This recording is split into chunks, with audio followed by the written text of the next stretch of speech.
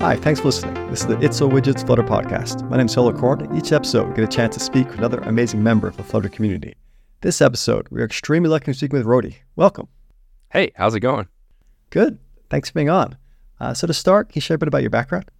Yeah, absolutely. I've been using Flutter since Flutter Beta 3, and it's been a long time, but I've been really excited about being on this journey.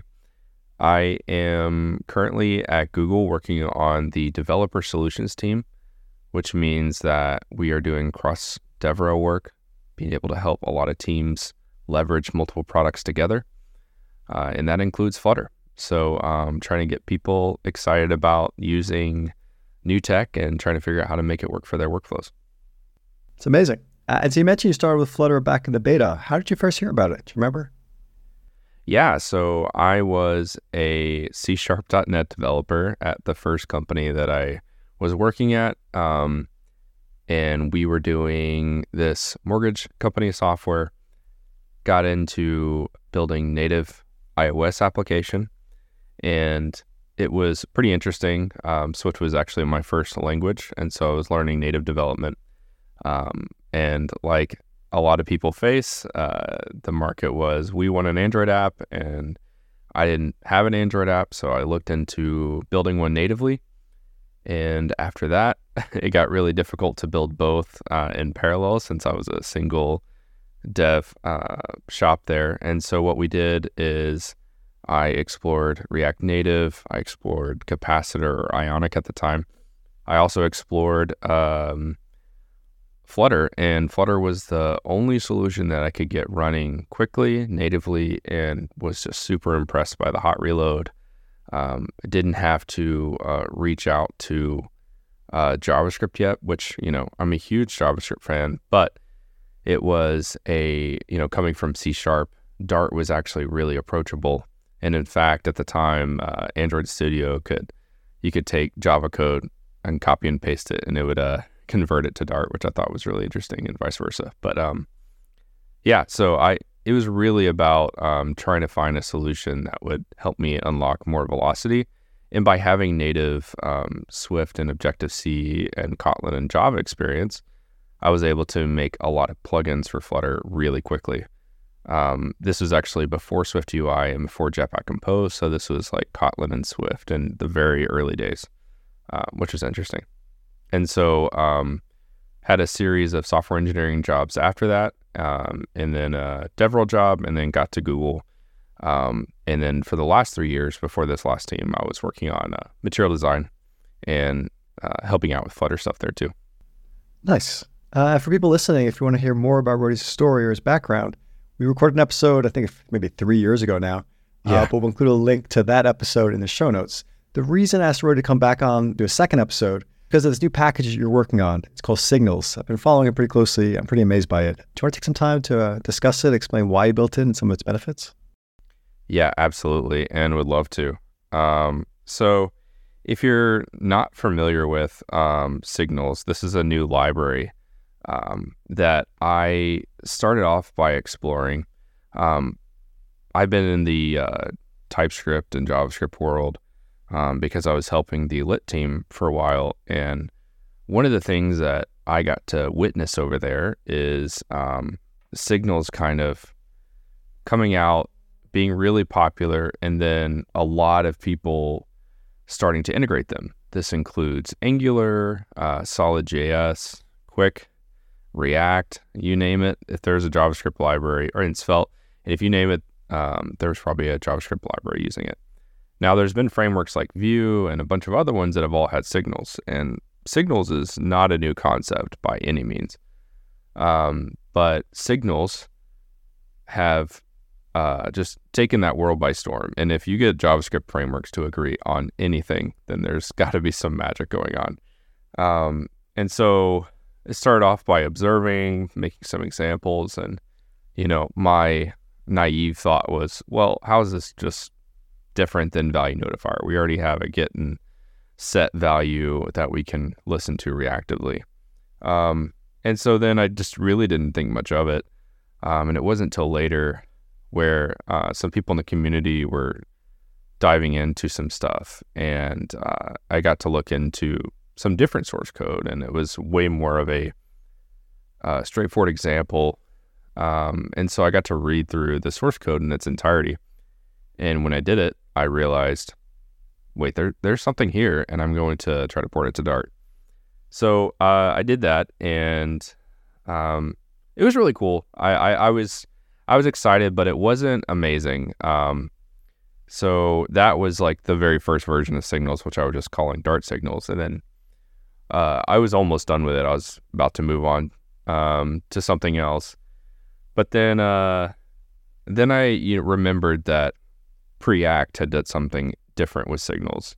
And Preact was worked on a lot by Jason Miller, who used to also be at Google. So I remember that they had made Preact Signals in such a way where a lot of frameworks could adopt it without needing to have like the framework specific features of it inside of it. And so that intrigued me. And it was a single file implementation, which I think was also really important because it didn't have any dependencies.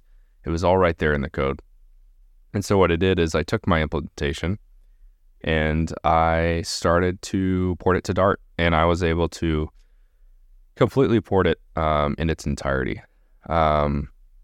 And wrote a bunch of tests to make sure it was all working. And of course, I found some, one character things that I was missing. But once I got it, it was just pretty awesome. One of the really cool things about the Preact implementation versus all of the other implementations is it uses a doubly linked list as a data structure. Almost all Signals typically reach out for an array or a set to store its dependencies. And I'll go over it a little bit later, but because of this, it's able to just store a reference of its sources and targets, and even get rid of signals that haven't been updated or listened to or disposed even before the garbage collector. And what that means is when the first time you run your application, it'll pretty much stabilize really quickly on how much memory is going to be used, and it'll stay that performant the rest of the time. It has a really cool mechanism for that. But yeah, anyways, so after building that, it was about bringing the Dart reactivity that I had ported in Preact to Flutter. And so the first thing I did was name the package Preact Signals. And of course, that was really confusing for SEO because people don't know what Preact is. Preact makes no sense in Flutterland, but I wanted to be true to the implementation.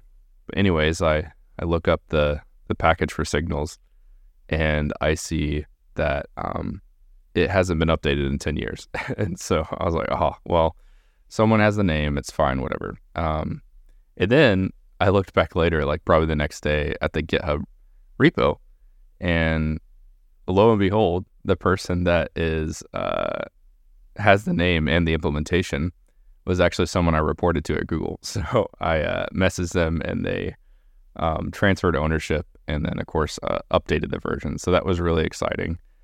And then since then, I started to make the reactive side for Flutter. And this is the part where I thought was really interesting because it really started to feel like magic. I've used, I think, every possible state management out there, and I've probably shipped production apps with almost every single solution. And if I haven't shipped it, I have explored it extensively. So I am a huge fan of seeing what the community was doing. So one of the biggest principles for me was, well, I don't just want to build another state management library and do what everybody else is doing. I want to do something that is novel and different and really trying to save time. So, a minimal API. One of the things that I particularly wanted to do with this is focus on writing Dart code as opposed to boilerplate or framework code. And I wanted to make a reactive system for Dart that is enhanced by Flutter, but you could use in a Dart web application. You could make a reactive CLI. You could do Dart to native. Literally anything is a possible candidate for this reactivity. So when I started doing Flutter, I created I started off with just an extension method called .watch. And what it would do is it would look up the nearest tree and rebuild the closest element. This could be a single widget. It could be a builder. And it was really cool. But there was some cases that were needing to be covered, and the community had actually started contributing to the signals repo, which I thought was really cool, and people making content for it. And so one of the first things that people had done was like review, like, oh, this might be able to be a little bit better. So I explored building a watch widget. The watch widget is a drop-in replacement for the builder widget, and will allow you to, if you want just to wrap the entire widget, you can, but it offers super fine-grained reactivity. And you might be thinking, well, I can already do that with a value listenable builder. I can already do that with all of this. But with signals, you don't have to say which dependencies you're using. You also don't have to use them every single time. Unlike hooks and some other state libraries, you can do them in a condition. You can react to them, potentially on different branches. You can use switch pattern matching. You can have one signal or 10 signals in the builder method, and much, much more. I actually built a node-based editor, which I think would be cool if you could check out. That kind of shows that you can have like cycles in the graph, dependencies all connect to each other, but it's really powerful. And then after that, I built a listen method too that is the same, but it doesn't rebuild a widget, it just reacts with a callback. But by doing this, just by having these three primitives, I was able to cover all of the cases that I needed to for Flutter reactivity. Now, the big advantage of signals when it compares to some other systems is two really, really big things. The first part is signals is a synchronous state library, and a lot of other solutions are at best future or, but usually async. Now, what this means is you will write some values, you'll call network requests, you will have functions that call other functions, you'll have streams that get updated and all that. But your UI is rendered every frame, potentially, and needs to be synchronous. So you need to always show the correct state. But not only that, because it's a synchronous library, you can do animations with it. You can do predictable updates because you know that there's nowhere in the graph that is going to have to wait for another signal. It's like basically running in the microtask queue. Now, the other huge part is signals is a pull-based system, not a push one. And you may not know what that means. And so in short, if you think of like value notifier or block, for example, when you update a value, you are triggering all the computation at the time of updating. So when you call set value, it will run over its listeners and notify them, which then if those have listeners, that'll then also propagate and update them. But this has, its own advantages, but I think ultimately leads to a lot of work being done that you don't need to do. With signals, you can update a signal value, as many times as you want. You could literally update it 1,000 times a second. But what's cool is computed is the other primitive of signals that allows you to reference any number of signals and return a value. Now, this is a callback, and let's say you have that signal that's updating 1,000 times a second. You have a computed value that listens for a condition and returns a value. Now, this computed value could maybe only run, a couple times a second, or maybe even once, depending on the condition. And then you could even have another chain of computed signals that listens for that. But what's really magical is if you never read the computed signal, those callbacks actually don't ever get called. And so when you think about your state in your system, and of your UI state of your application, typically you're going to have things like a user signal where it's going to be tied to some authentication callback, and that user signal is going to be changing and updating often. You're going to have database queries. You're going to have network requests. You're going to have conditions like whether the network is active. You're going to potentially use like, does this person have access to a paid plan? You're going to have all of these disconnected signals that are updating state at their own frequency. But then your screens are not going to necessarily just be utilities referencing every possible signal always. You're going to be deriving state, and you're like querying it of like, I want to show not all the to-dos, but a filtered set of to-dos with these values and, so often. And Computed allows you to describe what you want to render and as minimal things as you can. That means that, it'll also cache its value. So, you can read it every frame and it's not going to have to recompute. And let's say you have lots of computed signals in a tree, or in a chain rather, because it's not a tree. It'll only have to recompute its callback if its parent changes, like in its dependencies, and it doesn't have to keep propagating. And so that's really makes it really performant. And I think that's really cool.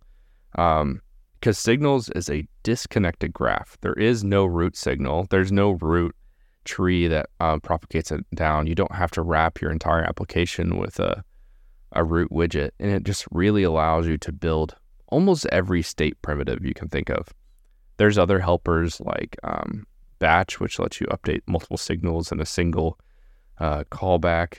Effects, which is what the watch widget and listen are built on. This allows you to subscribe to a signal and trigger a callback for updates.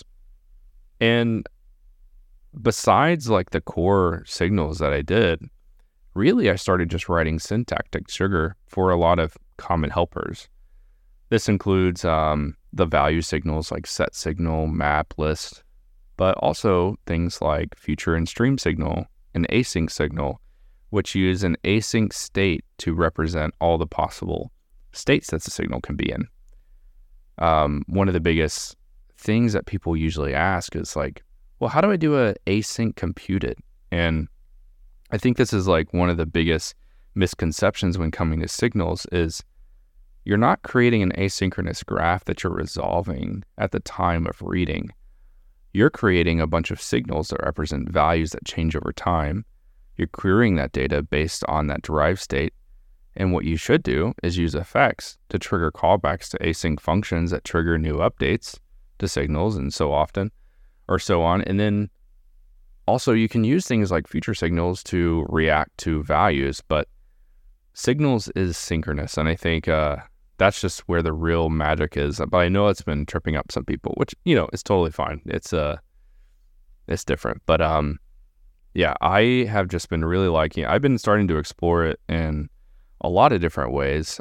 So I talked about the node-based editor, but it's a good example of something that I've been really wanting to build for a while, but haven't had the proper state library to build with the, cyclical graphs and, things connected to each other and all being updating, potentially, thousands of times. And with signals, I was actually able to finally make the demo, and it's really cool because you can have signal values that update and then are connected in chains. And I was even able to make a full adder, which is a pretty interesting logic gate and stuff like that. So yeah. But saying that all to say is like, I think that signals also are a nice complement to other solutions that the community has. Like, for example, the first thing you may try to do is like replace all of your dependency injection with it. And while I do think it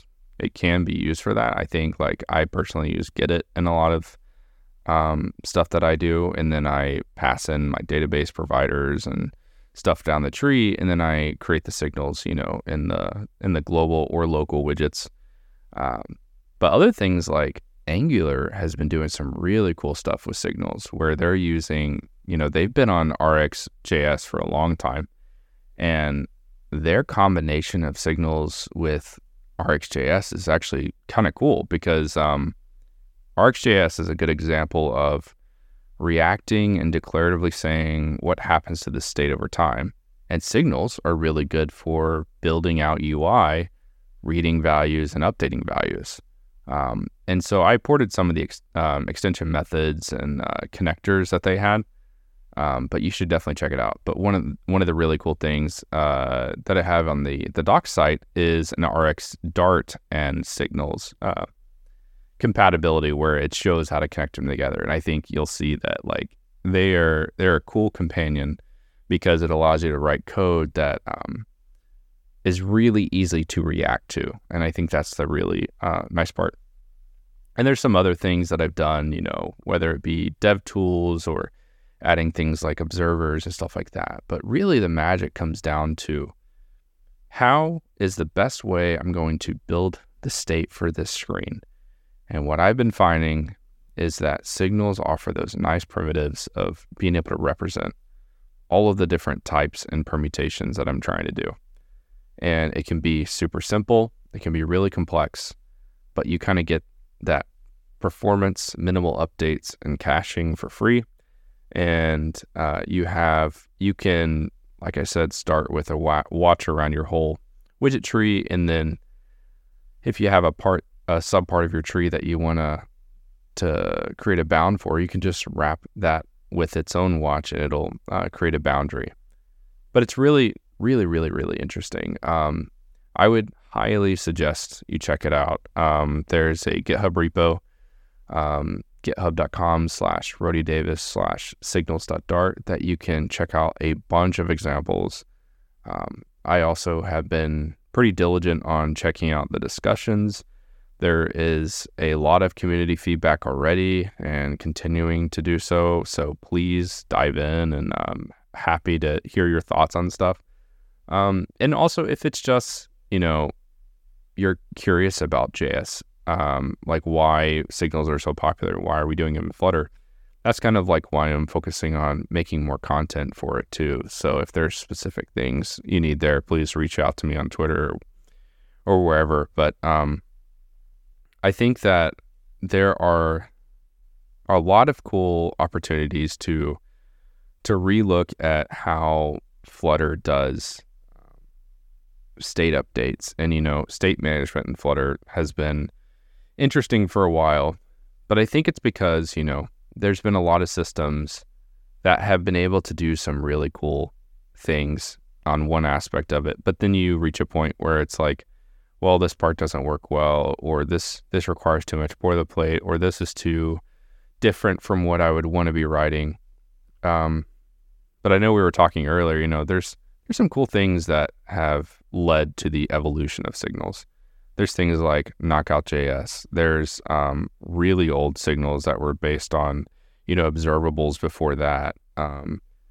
Solid.js actually took a lot of that and, stood on the shoulders of giants and made a really cool signals library.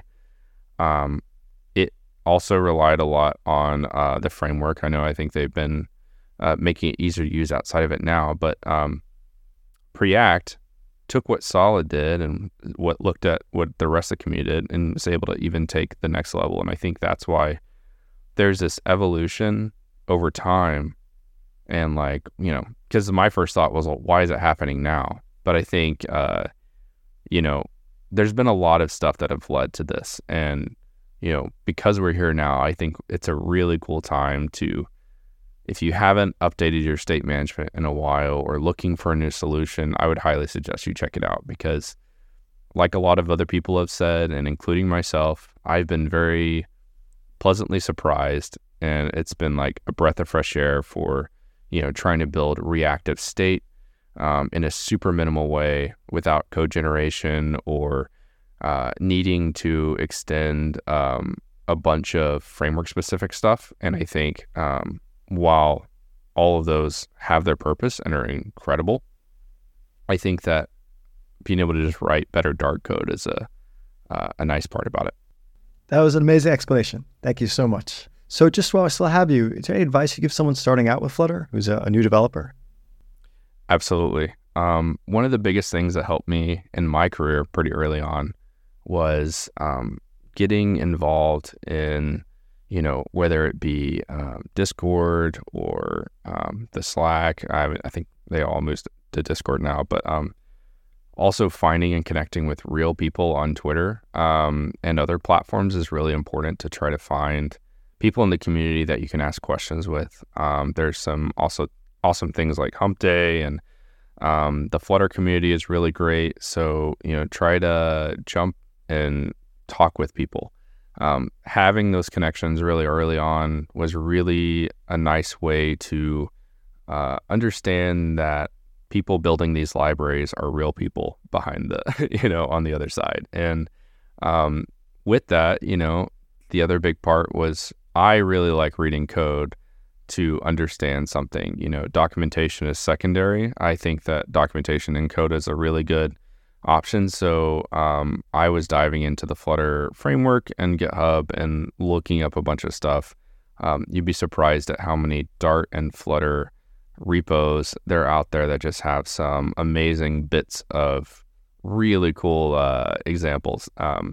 One of the ones I'll call out right now is if you've never seen the async package by the Dart team, it's a really cool example of just a hidden gem, or the retry package. That's another one with exponential back off and stuff like that. But really try to do your best to find people. The other thing that was useful for me was when I started, there weren't a lot of packages. I mean, there were still a lot, but not as many as there are now. And so for me, it was like trying to find what's there, read the source code, and try to help and contribute where I saw things were missing. I would suggest that if you are not extremely new to Flutter, but recently new to Flutter, dive in and try to find if there's any packages that you love that could use some love with a pull request, or just helping by small little things. Making contributions is kind of what makes Flutter amazing. And, having it be open source is a really cool way how we can all help each other and to build some cool examples.